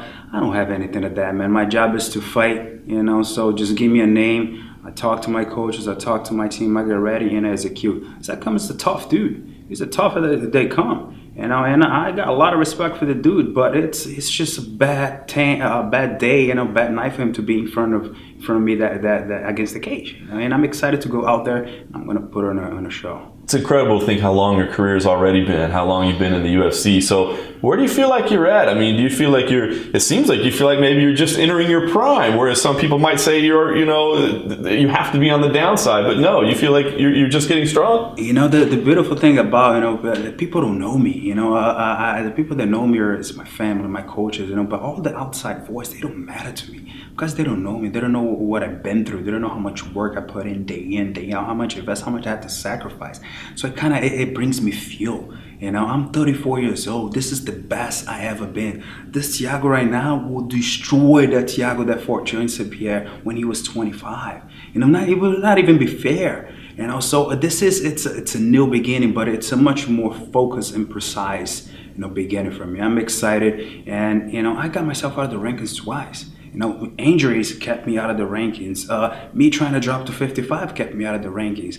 Nobody boot me out of the rankings. I did, you know, and I'm that good that I'll put myself back in right after this fight. Very nice. What are the career goals right now? You said, you know, you're putting family first. Obviously, that's a big priority for you. But what do you still want to accomplish in your career? What are the goals right now? I'm coming for the belt. You know, I'm coming for the belt. Of course, one fight at a time. You know, I got a very tough task ahead of me on Sunday night. But dude, I always had that dream in my heart, and God put this dream in my heart of being a UFC champion.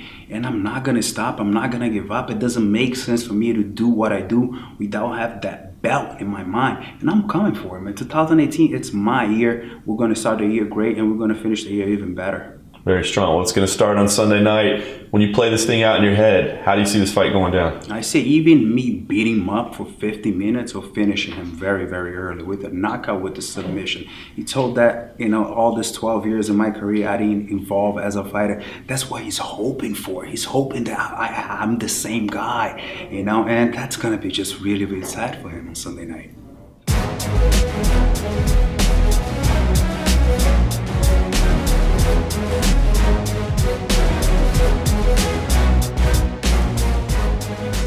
So there you go. And on top of all that, 5 fights on the UFC Fight Pass prelims. Jessica Ai versus Kalindra Fahia. Arine Adana versus Talita Bernardo. J.J. Alders versus Daniel Taylor. That's right. 3 women's fights on the Fight Pass. It's like an Invicta. It's like an Invicta fight. You got Invicta this weekend, and then you got, you know, Invicta on Sunday too. Mads Burnell versus Mike Santiago. Kyung Ho Kang. Speaking of fighters who have 2-year military duties, his is in the past, and so he's coming back after 2 years away from the sport to do his military duty for South Korea versus Guido Canetti.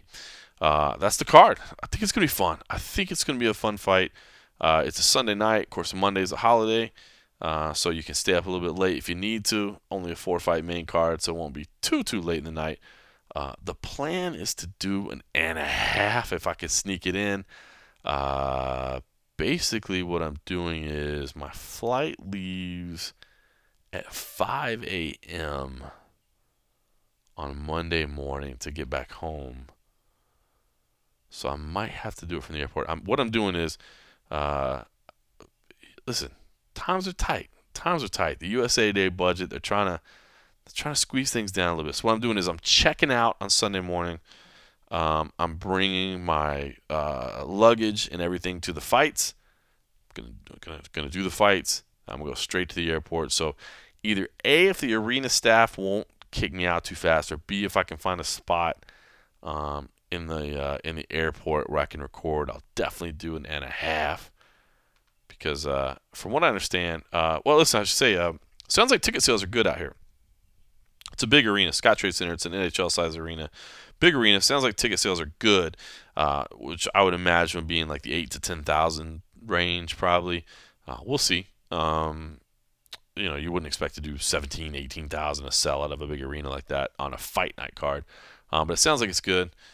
Not a lot of media out here from what I can tell.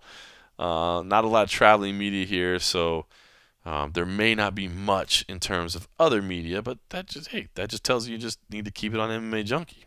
You see what I'm saying? I mean, just make your life easy. Keep it there, and we'll have everything for you. But, hopefully we'll have a little and a half, and then next week's going to be busy. I'll be covering the Bellator event in L.A. Cole Coffey is going to go out to Boston. He'll be covering UFC 220. Got a really cool video that's coming out. My man Abby Subban has been working on it. I helped script it, and he helped put together the edit. But we're calling it The Rise of the Predator, kind of recounting Francis Ngannou's rise through the UFC ranks. You can kind of relive his whole career. So that's coming out. Anyway, all that stuff's on the horizon. In the meantime, I will pack up. It's weird. I don't have weigh-ins in the morning. I got a media day in the morning. I've been up for like 24 hours straight. Hopefully this was coherent. Hopefully I didn't suck. And even if I did, thanks for listening.